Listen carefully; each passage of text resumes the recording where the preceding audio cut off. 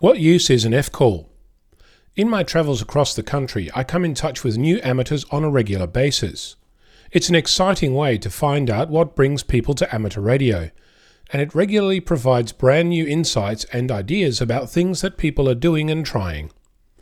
Often their passionate explanation is accompanied by photocopies of articles, or a website, or a magazine, or a library of information that holds the key to some insight they experienced and went on to expand on.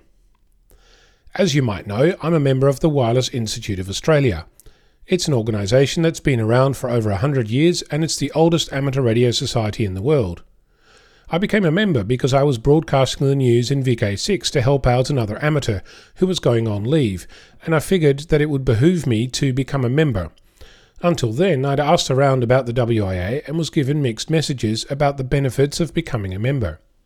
I'm telling you this not because I want you to become a WIA member, that's up to you. I'm telling you this because, for me, at the time, that's where my interest in amateur radio society stopped. Being introduced to other amateurs and seeing the articles and magazines they were using as a source made me consider that there were other societies, associations and clubs around that I'd never heard of.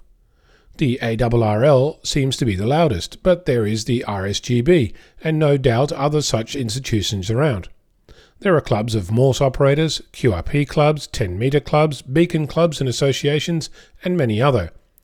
Many I've come only in contact with as a direct result of wanting to learn, try or test something. If you've had a license for years and know about all the clubs that you could ever deal with, you may want to share some of that with others who are just learning. Alternatively, you might just have started with a new license or project and be on the lookout for some other shared experience. Becoming a member of a club or association has the opportunity to expose you to other skills and knowledge, and that can only be good for amateur radio. I'm Onno, Victor Kilo 6, Foxtrot Lima Alpha Bravo.